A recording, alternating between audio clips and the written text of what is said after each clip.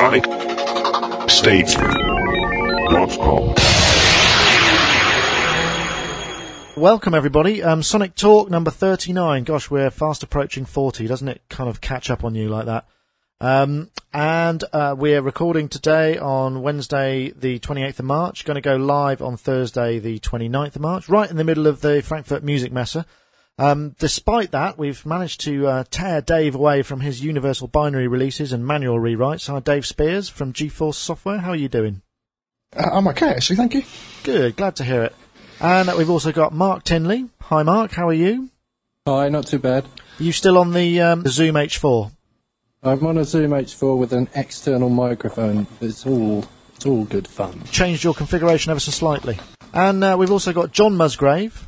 Afternoon. I'm still on the USB phone. You can tell, and you sound the best. You've got the most. You've got the presence. You're going to cut through like a knife. Yeah, that's why I like it. Yeah, and we've got PJ Tracy, but in the UK, let me just tell you, he's not quite with us because in the UK we've moved to British summertime, which means our time has actually moved back an hour. And PJ was working late in the studio last night. We'll have to quiz him about that later. And when I rang him, he was kind of not really ready because he was expecting me to be there an hour later. So he's going to hop in late. He's just making himself a cup of coffee, and hopefully he'll join us in 10 minutes or so. So, Dave, you must have had a busy week because you're releasing Frenzy, aren't you? Yeah, just chaos, really. Just trying to get everything. Well, we thrive on chaos here. Yeah, I know what you're saying. Not so good with the hair loss and the alcohol consumption, though. What did I see? Was it the Imposca that's just gone Universal Binary? Yeah, we got that out yesterday. And that was great, actually, because we've staggered the releases. So the M-Tron was a reasonably problematical release. There was all sorts of web issues and various other bits and pieces that we had to deal with. And thankfully, yesterday went a lot smoother. I would be absolutely bricking myself if we'd have released them all at once. Could you imagine? I think that would have been a bit harsh, wouldn't it? Because you'd have had so many things to look after. Yeah, and okay, well, and Mark Tinley, how have your week been? Any events? I went last Friday. I went to visit Carl from Fields of the Nephilim, and I went on my little moped. But it doesn't go very fast. So I rode to the train station, and it folds up. Folded it all up, put it in a bag, and unfolded it all, and rode it to his house. Except something went a bit wrong with the petrol tank. Ended up covered in petrol. And then on the way back, I did the same thing, except I got on the wrong train, so I ended up going to Cambridgeshire, which wasn't... to Cambridge, yeah, which wasn't too clever, so that was quite an event. Well, I can't think if anything exciting's happened to me, really, apart from just a bit of, obviously, Messe preparation, and I've finished my M-Audio NRV10 review, which I put up the other night. And, the NRV10 Firewire analog desk combination. Is that, how big is that? Like a 10 fader one or? Yeah, it's basically, well, it's not 10 faders, it's 1, 2, I'm just looking at 2, 4, 6, 8, 9. So you've got 6 input channels, 4 mono and 2 stereo, and then 2 faders for monitoring levels and a master output. But it's quite nifty because it runs this thing called InterEffects, which is like a kind of piece of software that communicates with the desk via Firewire, and you can run plugins on it and have kind of it's got a compressor and a gate built in as on the channel strip, and then you've got 2 slots for VST plugins that you can run in real time, and the latency is actually pretty good. It's much better than the round trip from any sort of sequencer or DAW that I've come across. So yeah, kind of, I liked it a lot actually, and I used it in anger even. Hey PJ, how you doing? How's the coffee working this morning? Oh, it's fantastic. Great. So you've had an all-night session then, did you? A late session? Yeah, well, I'm attempting to get my website up and running for a couple of different projects that I'm working on, and it's been a crazy couple of weeks. So just putting in an all-nighter. PJ's been busy. Mark's been getting lost on trains. John, what have you been doing? I'm in a sea of remixes at the moment, so every time I get one finished, there's another couple left to carry on doing. So it's wow. Do you feel like a bit of a conveyor belt? More than. When you say remix, are you? Is it more like a kind of rebalance, or are you actually? It's like no club mix. Do you work in a sort of right? You've got a sort of slight template, so you don't have to reinvent the wheel every time. I'm trying to skirt. More than. I'm trying to skirt around the fact that all you do is kind of load a load of the drums that are the same and change the tempo. But obviously you don't do that. But what do you mean? Oh, of course. I mean, the stuff that mostly the stuff I'm doing at the moment is one of 2 main styles. Either kind of big sort of main room house territory, kind of Seamus Haji territory, or more sort of up tempo, high energy stuff. So there's a couple of templates there. All right. So do you wear a string vest when you're doing the high energy remix? Or? Oh, and to start with, yeah. Get you going. Yeah. And then you take it off and wave it around over your head when it really gets going. Something like that. Excellent. You should get maybe a kind of a stick-on moustache as well for the final fade. You're assuming I don't own one already. Actually, that's true. But I'm pretty sure you haven't got a moustache, not a very fulsome one, unless you're particularly, you're full of hormones and you grow them very fast. Because I only saw you a few weeks ago, and that's true. There wasn't a trace of hair on your upper lip at that point. That's true, and there won't be. Anyone dabbled with moustaches? Just why not? Tried a beard. That looks utterly ridiculous on me. My brother Adam's got a moustache. That looks quite cool, actually. Kind of wide, sort of thick moustache with a gold tooth and then tattoos all over his head and stuff. Wow. It does look quite cool. I bet he does. PJ. When I was in college, I tried a goatee. That didn't work very well. It was spotty, red, blonde. I usually save the goatee for fancy dress parties. Because I'm one of these people that don't shave every day, and I kind of let it, and then I just say all I do is kind of leave a bit, and then I've got a goatee. Dave, I can't imagine you've been through life without the hint of a moustache at any point. I'm only 14, so I can't grow anything yet. No, I am a lazy git. I don't shave every day. Mrs. hates it. But I wouldn't do the goatee. No, I was living in the States when the whole goatee thing was happening, and it was a statement of my individuality that I didn't go there. Oh, cool. You have to have those horrible sandals as well if you're going to have a goatee. Is that right? I thought you just had to be in the jazz funk. Oh, yeah. And perhaps a polo neck. Or perhaps we're getting a little bit too derogatory in generalisation. Maybe facial hair is something that we could revisit at another point when perhaps they become a bit more fashionable. We did talk about this thing from Audio East, Soundabout. I think it was briefly on their website round about NAMM time, and everybody was going, "Wow, have you seen that?" And I think they've sort of relaunched it for Mesa, but they've renamed it and called it Snapper. And the video, I don't know what it is. There's something very hypnotic about Arjun van der Schoot, who's one of the kind of proprietors of Audio Ease and is responsible for many of the impulse recordings for their reverb system.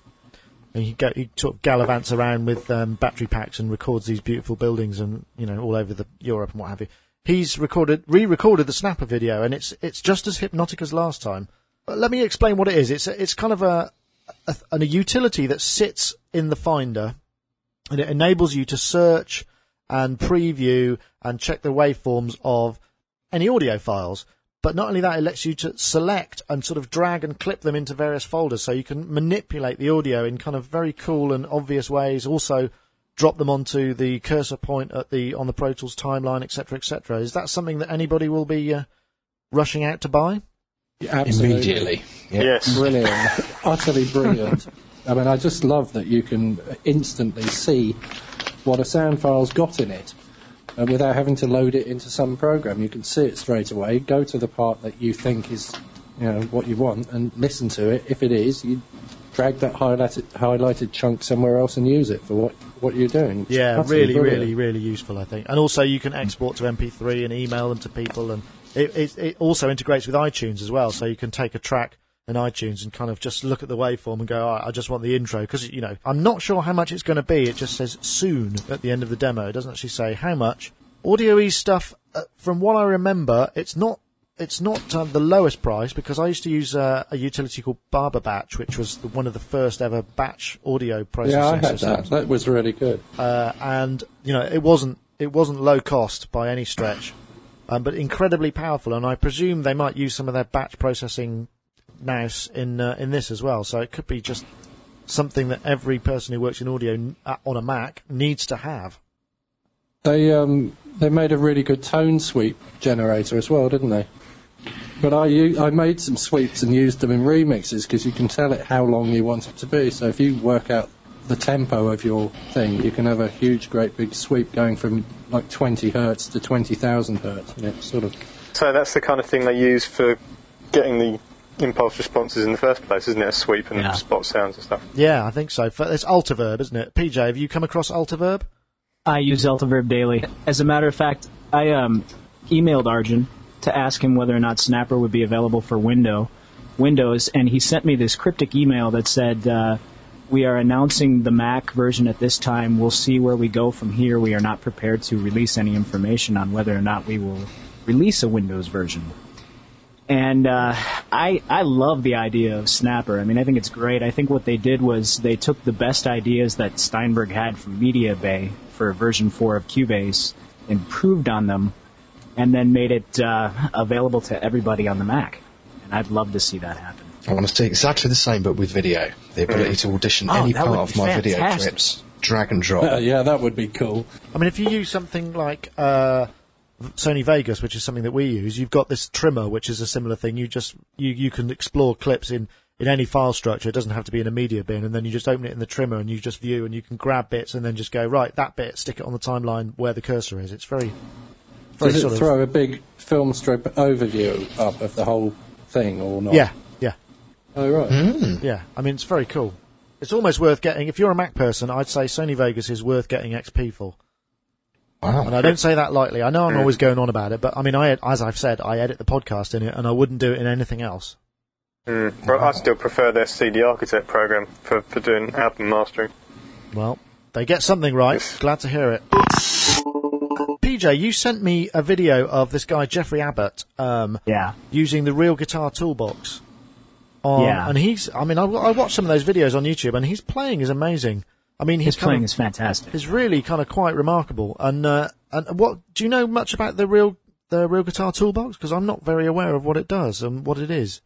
Well, apparently, and I was in the Northern Sounds forum talking to some people who were looking for guitar sample libraries, acoustic guitar specifically, and everybody there seems to extol the virtues of Real Guitar 2, and their new utility is called Toolbox, and apparently it's for performing live specifically. Right. So it allows you to take different articulations. I believe there's some real-time key switching going on.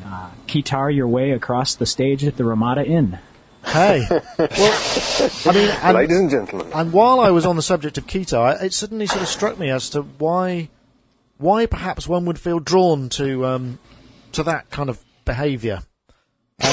Because it seems to me that all the guitar videos are kind of like people who are essentially, they want to get their foot on the monitor and have a really loud amp and sort of wig out. And you just sort of think, well, perhaps, you might be better off learning the guitar a little bit. I don't know, maybe I'm being a little bit sort of cynical there, but I mean, there were some remarkable videos of people doing guitar stuff. There's, did you see that first one, which was a kind of, she looked like maybe a Turkish lady?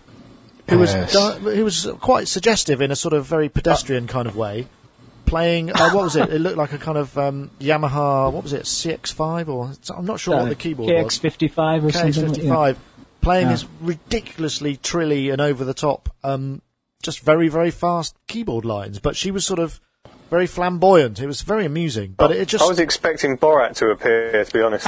There was a Borat. There was quite a lot of Borat element to it, wasn't it? And she had it on some kind of stand, so she could, prance suggestively at key moments. I think that's the only way I could put it. She needs to get someone to do her drum programming for her. Though.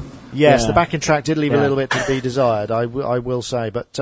It looked like a bad outtake from a Stanley Kubrick film. I mean, I felt like I was being drawn into the screen. David Lynch, maybe. Yes, definitely Lynch. Yeah.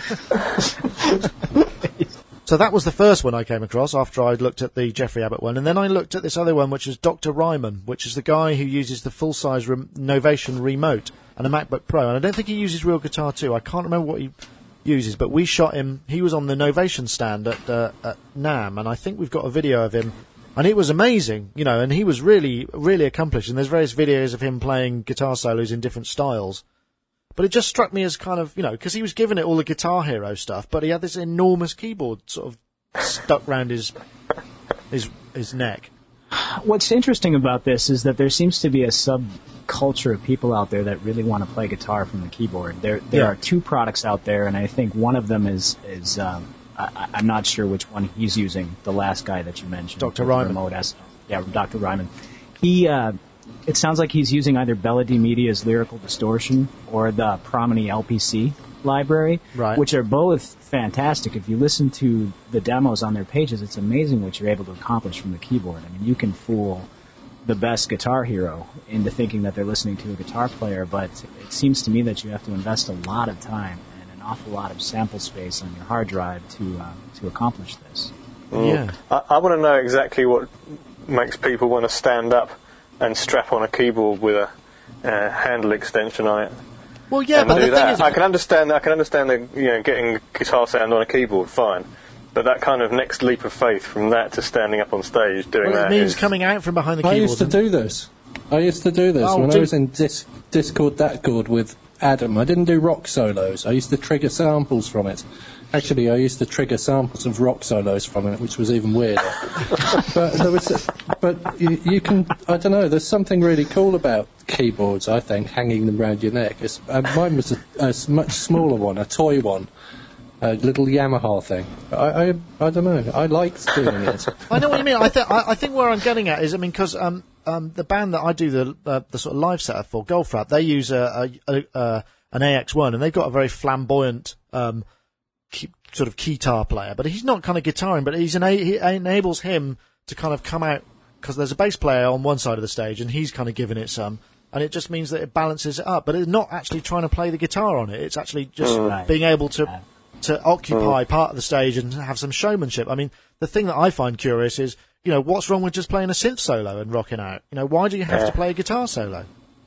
If you that's what I mean, though. You kind of it ends up becoming a bit cabaret, doesn't it? If someone is kind of pretending to play a guitar and standing up pretending to look like they're playing a guitar on a keyboard. I think that's exactly what Real Guitar is aiming at. I mean, obviously from their Jeffrey Abbott video, they're aiming at the sort of hotel cabaret set where a guy might want to stand in the corner, hopefully not with a guitar, and play Yesterday on a nylon string guitar, forget all of the lyrics to the song, and make up some of his own, and sit there and do his thing. While people drink margaritas with umbrellas in them. Yeah, I'm all for margaritas with umbrellas in them, but I'm not sure I want to... I mean, I hope we're not alienating any of our audience, but I mean, I can't understand the kind of... the why it has to be a guitar. Why can't it be, piano, or, just something that you can express the sound you're making and get yourself at the front of the stage without having to pretend you're playing a guitar? That's a very good point. A very good point. Oh, thank you very much, Mark. Shall I on that high note, do you think I should end? Yeah, sure. And now I've kind of got that off my chest, I'm going to expose myself to all sorts of ridicule now by confessing to finding that weather report. Nick, you can confess to Weather Report. I love Weather Report too. Well, there was a certain phase with Weather Report, wasn't it? It was around the Black Market was probably the first one, and then Heavy Weather, and Swamp. Was it Swamp Thing, or I can't remember what the last one was. Domino Theory. There were three albums. Theory, yeah. There were three albums when it was okay when they kind of made jazz into kind of quite melodic and catchy tunes, as well as being virtuoso-like. Or maybe I'm just trying to justify it to myself. But anyway, I found this video on YouTube, but it's actually them playing, what's it called? Is it Birdland? No, Teen Town. It's Teen Town, isn't it? It's Jaco Pastorius. It's the classic band, so it's Teen Town, and it's I don't know who's playing percussion, but it's basically Joe Zawinul, Wayne Shorter, and Jaco Pastorius, and the other guys in the band who I can't remember who they are, but I'm sure they're equally as important. Jaco Pastorius, I started to sort of look at how he was heralded, and he was kind of regarded as the best bass player in the world ever, on the planet at any time, Every bass player I've ever worked with who's worked with Duran Duran has cited him as their hero. And he worked with Duran Duran on a track when I was engineering with them, and the guy's utterly amazing. Utterly amazing. I mean, he is somebody who I'd probably say, I'm kind of in awe of, and I usually don't notice these things, if you know what I mean. Warren the guitarist that was with Duran Duran at that point, wanted him to play something which was in 25/7 time signature. And he sat down and he explained where all the time signature changes were. Yeah. 40 minutes later, he'd finished and he left. And this was like a 4 or 5 minute track with loads of weird time signature changes, and he just got it and just played what he was asked to play, and then that was it. He was done. But it sort of made me want to, because after looking at this Weather Report clip, it made me kind of want to go and find, because I'm not really very familiar with He did his first solo album in the mid-70s. Yeah, maybe I should go and get that, because that's supposed to be one of the bass player's bass album. I think he did 3 solo albums in pretty quick succession between about 76 when that one came out and about 1981. PJ, does Jaco Pastorius mean much to you? You know, I've come across things here and there. I was more of a fan of Chick Corea's Return to Forever rather than Weather Report. But one thing that I have noticed over the years is the many tributes and synth patches to Jaco Pastorius. Yes. Most notably, maybe, is on Spectrasonic's Trilogy. There's a fretless bass that is called Jaco. Yeah. And it sounds fantastic when you play. Does anyone know what his setup was? Because I don't. I mean, he must have had. You know, he had a Fender Jazz bass, presumably. Was that right? He had very loud amps. He had very loud amps, I think.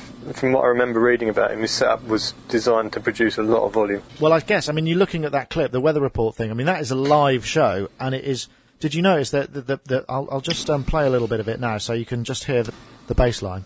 And what it is he's playing it, but if you look, so's Zawinul.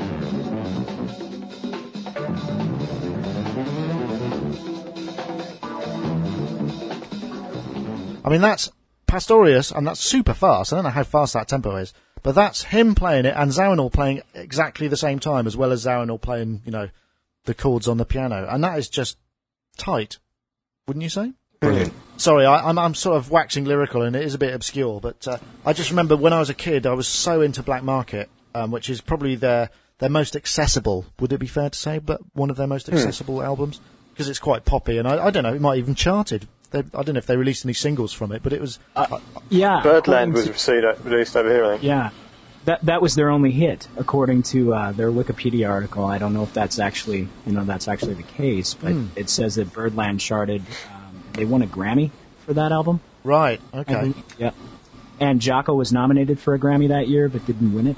I don't know if anyone ever saw. There was actually I think it was a British documentary about Joe Zawinul, and he's kind of one of these guys. He's a bit like Dick Tracy, he's like 70 and he can do one-handed press-ups, but his ability to play, I mean, he's incredibly technically proficient. There was that stuff that he was doing where, because his setup was so complicated, he had so many keyboards, he actually programmed one of the keyboards to work backwards, so he played down the keyboard and the pitch got higher so that he could move around his rig easier. So he's playing these really complicated riffs, but he had sort of inverted the pitch on this keyboard.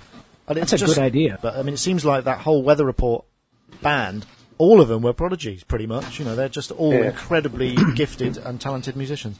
I remember reading an article in Keyboard Magazine not too long ago with Joe Zawinul, and he's an amazing, absolutely amazing technical player. He also seems to have an amazing ego, and it's probably true, but he said that his favorite times in the studio are when he's doing every track from the keyboard, the drums, the bass, the guitars, the keyboards. And he says, but this isn't very politically correct in this day and age to do this type of thing, so I need to bring others in. and he's talking about others. He's talking about what? Anybody that he wants to bring in. So like people who are quite good. Yeah, very good. Yeah. Yeah, well, good for him. Just riffing on Weather Report for a while there, because I felt like it today. The new MM6 music production synthesizer from Yamaha. Codename Minimo. The 61-note portable synthesizer with incredible sonic power based on motive tone generation, real-time audio control, USB connectivity, and computer integration. Bundled with Cubase LE audio and MIDI sequencing software. Create, produce, perform with the affordable and versatile MM6 music production synthesizer from Yamaha. www.mm6music.co.uk. That was an ad from Yamaha UK there, who've been forward-thinking enough to sponsor the podcast. So if you want to make us look good, click on the URLs mentioned in the ad or in the show notes, and everybody will be happy. We periodically cover the fact that the RIAA kind of are suing and taking people to task, like kind of grandmas and small children and stuff, for downloading, whether inadvertently or on purpose, to make examples of them. And in a recent statement, they actually said the reason why they did this was to teach the new generation to respect copyrighted material in this digital age, which I thought was very noble of them. Nothing to do with the fact that they've got a monopoly on collecting rights music in America, and they don't want to give that monopoly up. Nick, I don't know if you're going to have to edit this out, but these are people that have their heads so far up their asses that they're looking out their mouths. We have a similar problem in the UK with the MCPS.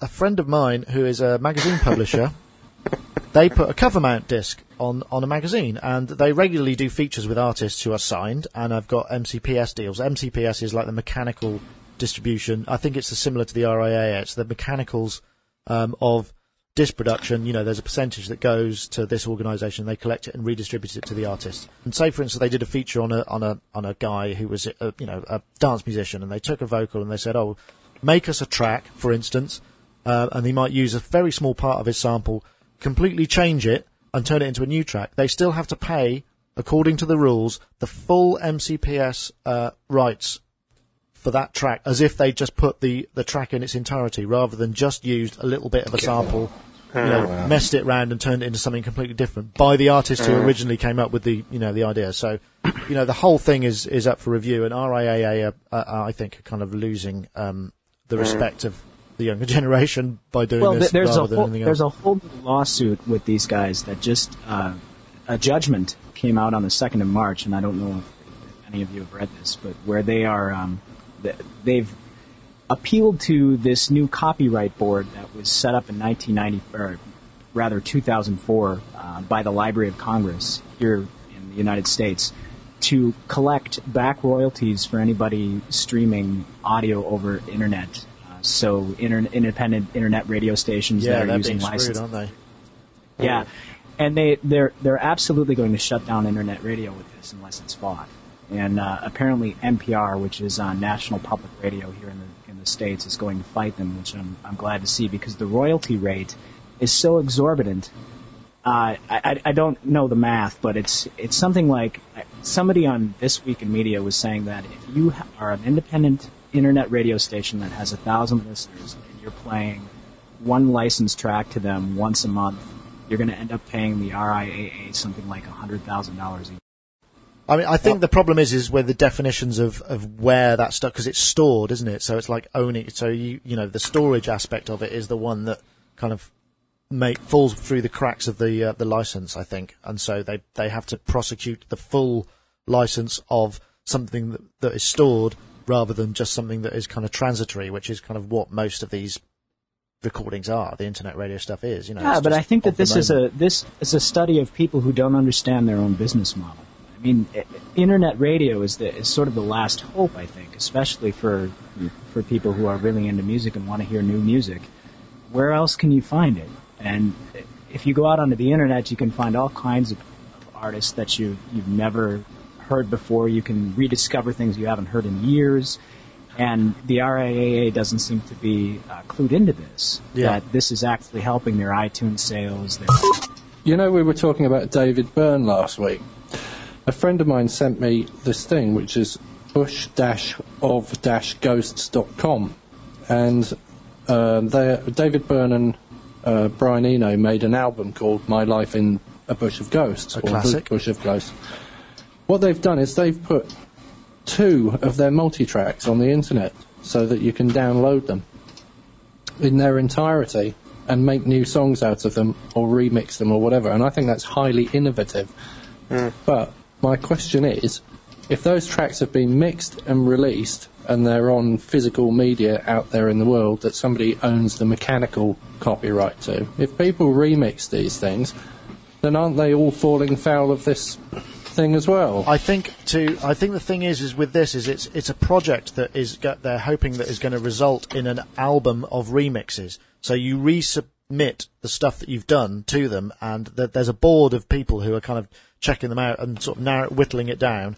And it's because I was looking at this today, and it's moderated by EMI and Warner's and David Byrne's and Brian Eno's offices. So that it's an inclusive process. They've instigated it. And the clearance is already there, is what you're saying. I realised they'd instigated it, but I didn't actually know why. So now I think it's kind of an endorsed product. And I was looking at some of it. There's actually, I'll play you one of these things because I've got it online, and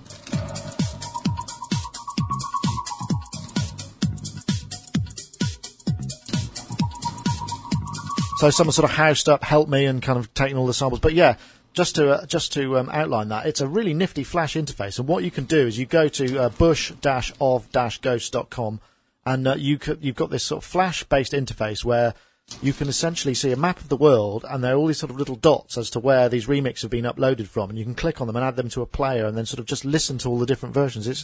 It's a very sort of inclusive process, and I think because I've got a friend who works for EMI, and what they're actually beginning to do is release all sorts of back catalogue properties and what have you to kind of bring in new talent, particularly for designing videos, album artwork, all sorts of things. They give them all these things and then say, submit us some stuff, and if it's any good, we'll use it. So they're kind of A&Ring they're beginning to A&R lots more aspects, not just the music, but they're A&Ring kind of for design, they're A&Ring for marketing ideas, for, all these kind of things. So I think that's where a lot of the record companies are going to be going to. They're going to try and set themselves up as magnets for people to come into so they can identify the good ones and then exploit them remorselessly, But yeah, I'm not sure that the RIAA are going to have a great part to play in that. Not if they keep up this. I mean, they seem to be much more down to the what they're doing to end users who are kind of allegedly stealing their stuff. So I think it's another sad RIAA story. But I thought we hadn't talked about it for a little while, and combined with this Bush of Ghost thing, it looks quite interesting. Dave, did you see the Bush of Ghost thing? Did you get a chance? I downloaded it immediately. Oh, did you? And have you finished your remix yet? No, I haven't started, but I had to listen to some of it. I mean, I thought it was an amazing album. I bought it on spec, actually, on cassette when it came out. Somebody told me how good it was, and it's one of those albums that just kind of sticks around forever. The first ever cut-up album, really, or mainstream one. Yeah, and I noticed that Gabriel's done something very similar with some of the real-world stuff. All right. I think there's even, I think he's even put Shock the Monkey up there. But I remember this from, was it Nine Inch Nails? Did a load of stuff in GarageBand or something. And I mean, the downloads they had were just massive. Is anybody familiar with Duncan Sheik, singer-songwriter? No. It's kind of popular over in the States. I think he has 3 or 4 albums out, but his last album, he released a double disc. And on the second disc, it's a DVD with the multi-tracks of every single track on the album. Wow. That's cool. That's really cool. I hope he gives them tempo maps as well. How you negotiate that with your record label? Because presumably, they'd be kind of scared. But, I mean, the point is if somebody nicks this stuff, just because it's available doesn't mean that you've got license to then go and make your own record and steal the samples and have a hit. Because if you do that, you're going to get sued and you're going to lose all the publishing and all the creative royalties. So, in a lot of respects, what have they got to lose? I think the issue is that with a lot of these things, it only becomes relevant when something becomes successful. Exactly. You can give away as much as you like. If it never sees the light of day, then no one cares. If it suddenly starts shifting units and gets loads of interest, then the owner will sort of stick their hand up and say, hang on a sec, that's... Yeah, but there's also another aspect to this. I mean, if you look at somebody like DJ Danger Mouse, who's one half of Gnarls Barkley, yeah, and he became famous for making the Grey album, which is a mix between the Beatles' White Album and Jay-Z's Black Album. And how many hip-hop guys discovered the Beatles, and how many people that were into the Beatles discovered Jay-Z from listening to that album and from wanting to hear what the original... And how many people discovered Suzanne Vega from an old remix? A couple. 1 or 2, I should imagine. I'd say several million, Nick. Everybody I speak to, no matter where they are or where they were in the world at that moment in time, knows that track. Yeah, it's very. It was one of those all permeating moments of music. It would have been nice to got a little more out of it than we did, but we got a hell of a lot of work, and it sort of set me up, and in the music kind of field. So that's cool. No, you have to leave that in, Nick. Okay, I'll see if I can edit something that doesn't make me too ashamed of myself. State.com. Now, I know we looked at this in some time ago, but I saw it again recently, and I thought it was fantastic. Reactable is a multi-user electroacoustic music instrument with a tabletop tangible user interface. That's one from their webpage. I didn't actually write that prose. Effectively, you put little plastic things on a table, and they represent oscillators and filters, and start off with the waveform. And this is a guy just kind of moving his hands around on these objects.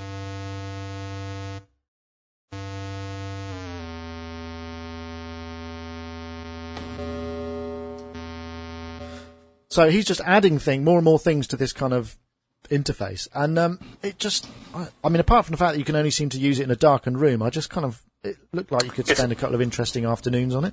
It's a light-emitting Ouija board, isn't it? I'd say. That's not a bad description. I was waiting for a couple of these things to just start moving on their own. I mean, I like the way that it works. I can't quite fathom out how when you put a block on, it knows what to connect to. Are the blocks actually pre-programmed, do you think?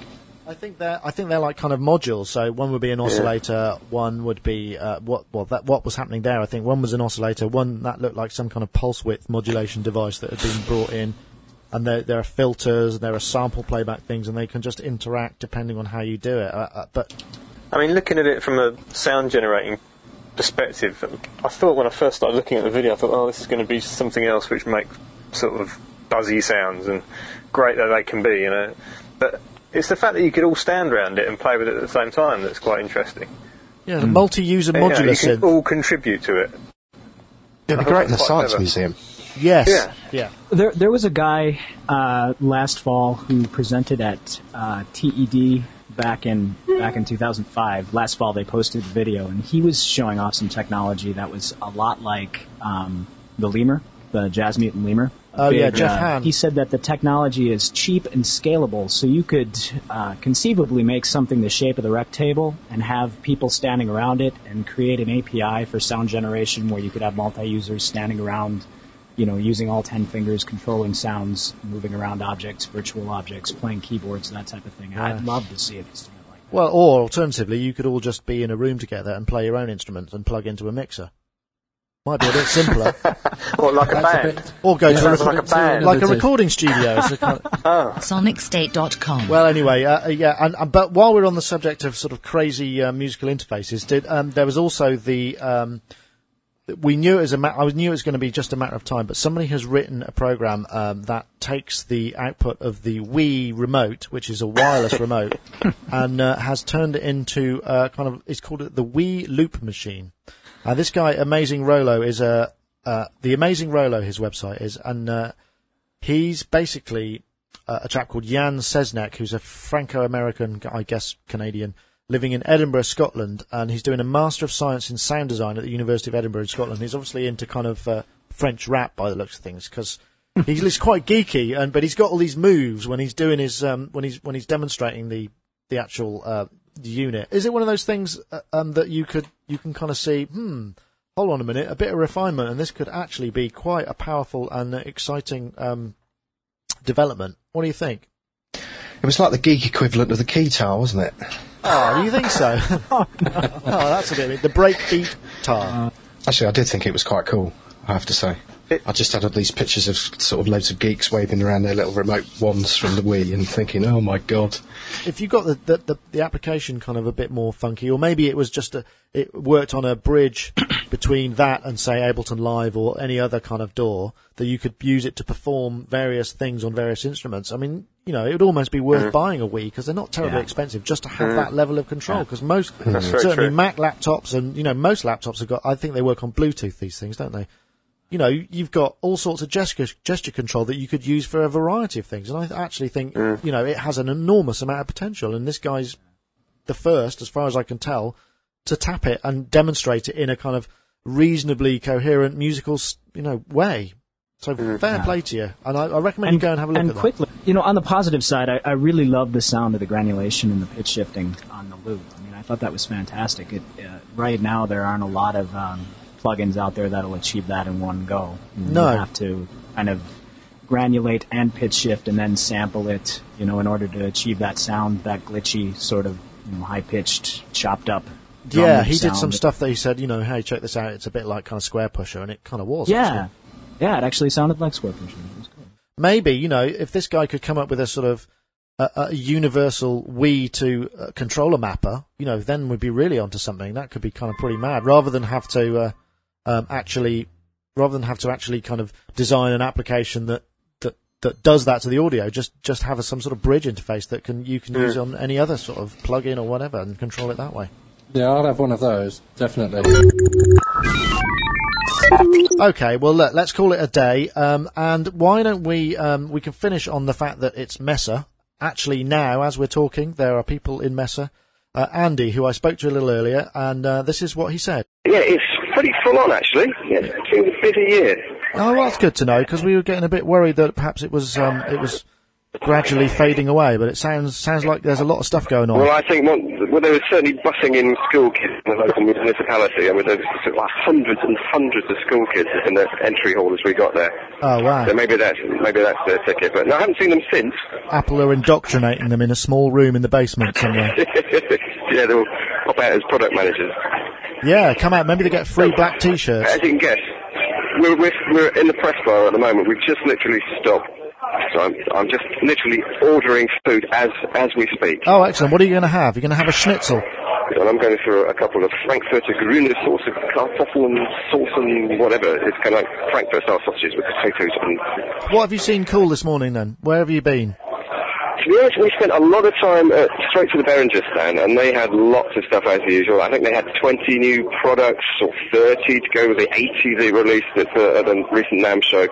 So they had a whole slew of stuff. We spent a while. They've got a new digital DJ mixer, which looks quite fun. Ah. It's got about every single knob and function you could possibly think on piled on board there. And it's going out for a ridiculously cheap price. I mean, I think they said it's like €329, and it's just got everything on board, samplings, MIDI functions, this, that, and the other. We've got an in-depth video piece about that one, so you can see that a bit later on. They've got a 2,500 watt bass amp. I mean, who on earth needs a 2,500 watt bass amp? But if you do, Behringer have got one for you, and it's quite small, really. I mean, you can actually, fit it in a small suitcase. You could probably melt most speakers with that kind of power. Yeah, you would, wouldn't you? The number of cabs you'd have to have. So, yeah. 2.5K bass rig, right. And anything else that's kind of struck you about the show so far? We've seen some interesting TC-type pedals. They seem to be coming out with a range of guitar stuff, which is quite good, actually. They're sort of piling in all their rack-mounted stuff into pedals. They've got a new pedal based on the 2290 delay. Because that was kind of major sort of top-of-the-range studio delay thingy, wasn't it? Yeah, I remember it from years back in the studio. Everyone used to go crazy for this thing, and now they've got it in a pedal. Yeah. Which even the guitarist can use. Amazing. They had a new Gizmo, which I think it works in conjunction with sort of like vocal modelling stuff and harmonizers. I think it works with the Digitech harmonizer as well as their own harmonizer. But it's basically a box which you plug your guitar into, and you can get a feed out of that little box going into the harmonizer, and the normal guitar can control the harmonizer. They were saying that apparently before you had to have kind of electronic sort of MIDI guitar, and now you can do it with a normal guitar. So, have you seen anybody that's been raving about anything that you haven't seen yet? I think we'll have more of an idea later on, but at the moment it's early days. We've just been head down filming. Yes, we're off to see Yamaha next, so they should have a range of stuff. Well, thanks very much for checking in with us, and we'll keep the videos coming, and hopefully we'll have a bunch of stuff tomorrow. So, good luck. Excellent, thanks. I was just looking through the back of Sound on Sound this month, right? And there's a job advert for a technical writer to work for Apple in Germany to write a Logic manual. Really? Yeah. In English, not in German, in English. English speaker. Is it with experience writing technical manuals to go and work in Germany. Well, there has been much speculation, hasn't there, about the Logic 8 or Logic 9 or whatever it's going to be. And that's a really good clue. Well, it does. Is it the April issue by any chance? Yes. There you go. April Fool's joke. Superb. They got you then, John. Let me see if I can find the details of who you have to send it to and if there's any clue in there. Hang on a sec. There's an email address. So basically, it's an advert for somebody to write a new Logic manual in English. Technical writer, stroke instructional designer in Germany, in English, job in English. Looks completely. Do you think the people at Apple are just having a bit of a laugh by helping keeping this speculation going, and we're all just going to kind of go, and then one day they'll just announce something, or they'll say, actually, we're not going to make Logic anymore. We've changed our minds. We're just going to make iPhones. SonicState.com. Just all I want to do is I want to close with Mark's amazing rendition of Dave Robinson's sample of last week, which was absolutely brilliant. And I'd just like to close this podcast with that. But first, I think we should say goodbye to PJ Tracy from Minneapolis. Goodbye. Dave Spears from GeForce Software then. Goodbye, Dave. See ya. And thank you. And Mark Tinley, who came up with this great ode. And I thought, I'm going to say, see ya, like that, right? And Dave just did what I was thinking of doing. Can you believe that? So now I'm completely stuck.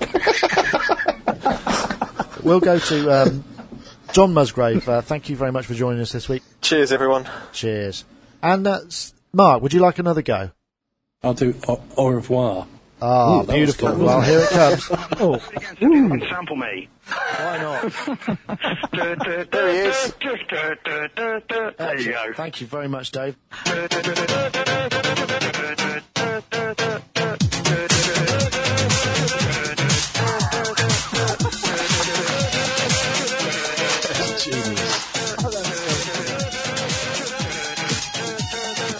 Better fade it out before it gets to before the MCPS get onto me. But thanks, guys, and until next week. SonicStatesman.com